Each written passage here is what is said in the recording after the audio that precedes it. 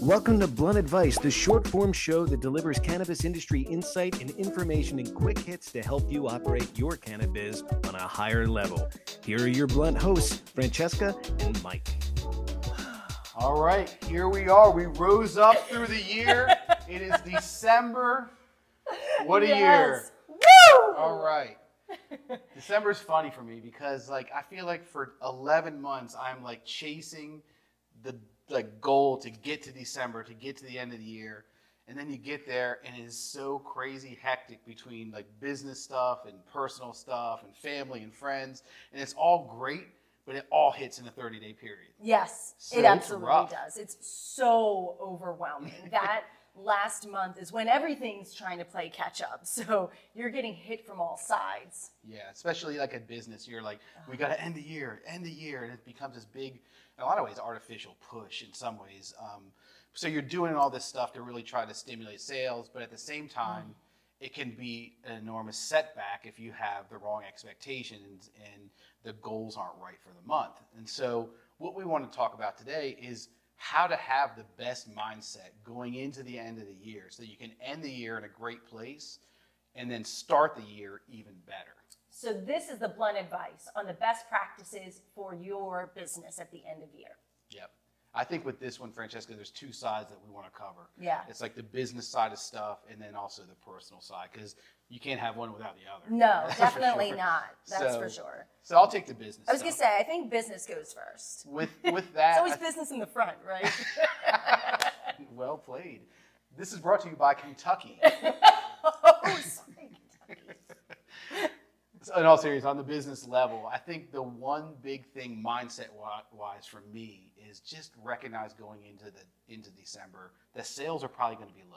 Yeah. It's usually not the strongest month for two real reasons. One, it's kind of a short month for a lot of people because they're going to close their stores for some period of time around the holidays. So it's usually a little bit shorter in terms of number of actual work days and sale type days.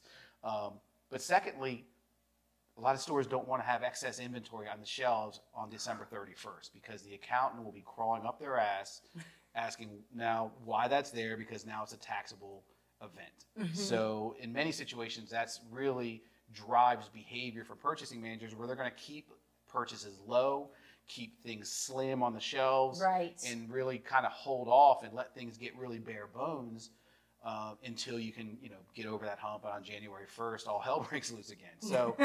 So that's a real big thing, and you need to understand that going in, because if you don't understand that, you're going to be frustrated because you're going to say, "Wow, I'm having a terrible month. I'm trying to end strong, and I'm ending like a weak turtle here." I don't know what. Forget that. But, Don't be the weak turtle of the holidays. Instead, no, you're right though, and I think so many people maybe think differently because they count on the holidays as a big, time of buying and consumerism and sales are happening, but you can't bank on that and neglect the business side of holding inventory and knowing what that means for the business. So don't count on everybody buying your stuff just because it's the holidays. Yep.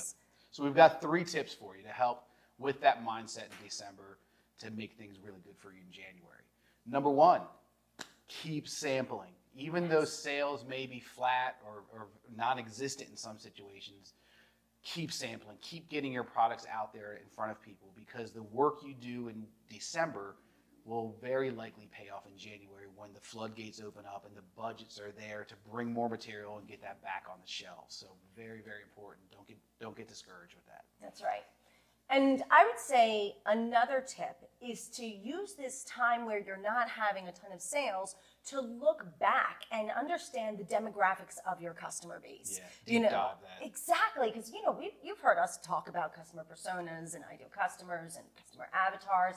So hopefully you've done all of that work and you had some expectations about who you were going to sell to, who your top customers are. Now it's time to actually look and see what happened, what expectations were met, which ones weren't, and figure out why. Yeah. It's a great deep analysis time, because that's going to help propel you into the new year, because it's a perfect natural kind of stopping place of saying, okay, we're going to end what we were doing and start a new thing. Yeah, slightly skewed Right. based on some new knowledge. If you can't get a sale, get knowledge. It's always there. Absolutely, every single time. And speaking of that, this is one not many people do, but if you have the manpower, the resources, the flexibility to create what I would call, say, a quick ship program for if somebody does run out of product and they need just a quarter or some small amounts of product from you, and you can get that to them same day, that will position you to steal market share from your competitors who have their doors closed during this time. So if you can do it, do it. I think it's a really strong idea, and I think that your purchasers will love you for it. Yeah. Honestly, even if you can't do that, think about all those little programs that you can almost trial run through the holidays, because the holidays are a great reason. Like, hey, we're going to offer gift wrapping, or we're going to offer delivery just for this certain period of time, just for the holidays. It's a great time to experiment. Yeah, that's a great point. I like that one. Yeah. So, I mean, I think there's plenty you can do to get your mindset right and set yourself up for success on the business side of things. But, you know, your customers aren't all business. There is this personal side where you want to make sure that you have a nice ending personal touch with them at the end of the year. So it's really important to not make that personal touch the hard sell. Like, know that you're not going to get sales. It's a personal touch in the face. No, you're not going to get sales. So maybe leave with a good feeling, leave top of mind, and just check in on them and maybe ask about, you know, how their holiday plans are, or, you know, what they're most looking forward to, what they're doing with their time off. You can congratulate them on such a great year and meeting some of their successes that they had and their goals that they had set out for themselves.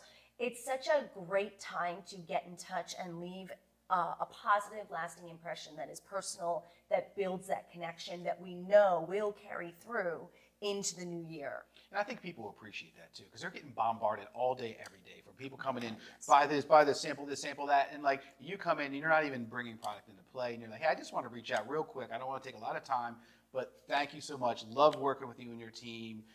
I love watching your growth this year, you know, blah, blah, blah. You know, what do you, like all that stuff. It doesn't take long, and it's like a breath of fresh air. That you don't ask anything of me? Oh my God, thank you. Yeah. And make sure you do it early. Thank you. Thank you for saying that. You don't want to hit them with that on December 22nd or, you know, the 31st. Like, that's too late. You're already lost in the mix of everything. Get there early and just be like, hey, if I don't get another chance to talk to you, and it's December 9th or whatever, I thought you did a great year. It was great working with you. I'm looking forward to what we're building together in the new year. You know, I hope you're taking some time off. I love doing it early, and I can tell you this from experience. If you really list out, like, here's the people I want to touch base with, and you think about how long it's realistically going to take to get in touch with them, you need to start at the beginning of December, like you were saying, because it takes longer than you think. So just allow for more time, so that way you don't appear like you're freight training them because you waited too damn long, right? So that's a big one. And it's a weight off your own shoulders. You have enough to do. Yeah. It's the end of the year. So I do personally like the game we play internally, which is see who gets the first, like, happy holidays or Merry Christmas, because that damn thing's going to hit in November. I feel it. It is. It absolutely is. We're trending that way. Oh, man. You know, about that, you're talking about your big, close group of customers. Yes. But for your secondary people that you can't make the personal connection with a visit or a call, send them a text. Yeah. That's better than nothing, just to let them know you're thinking about them and wishing them well and looking forward to good things next year. Like something as simple as that, you can basically copy, paste, customize stuff and bust off like 50 of them in an hour without a problem. I'm not kidding. No, you're so right, and it comes across more thoughtful than you would think, because nobody's taking the time to do that with second-tier customers. Yeah. And so you're not just saying, you're only worth my time if you buy X amount from me, or if we establish this kind of monetary value.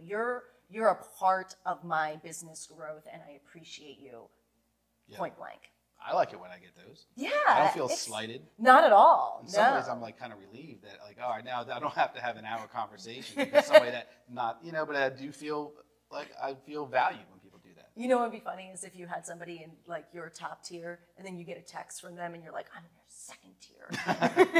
It's not reciprocal. This is good. And I think this all, like, between the business side and the personal side, getting your mindset in the right place is so important.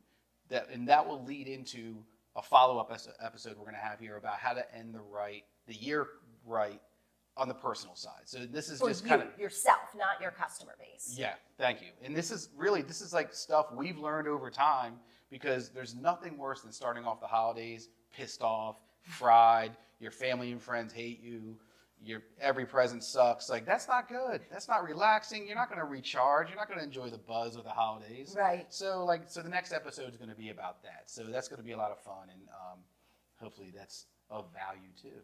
Yeah. All right. So let's roll this all up and take a couple of quick hits from this blunt advice. Number one, customers are busy. So start early and do your connections with them on a personal basis. It'll be a breath of fresh air for them and rewarding for you. Yeah. And number two, make sure that you keep sampling and think of it as you are sampling for success in January, not sales in December. And number three, happy holidays. Happy holidays. As always, we want to hear from you. So please email us your blunt feedback to bluntadvice@infusedmedia.io. All right. Well, I'm Francesca. And I'm Mike. And the time it took you to properly pronounce Good King applesauce. Good King Wenceslas. What Good King? Good King Wenceslas. Wenceslas. Carson Wentz lost? Happy holidays.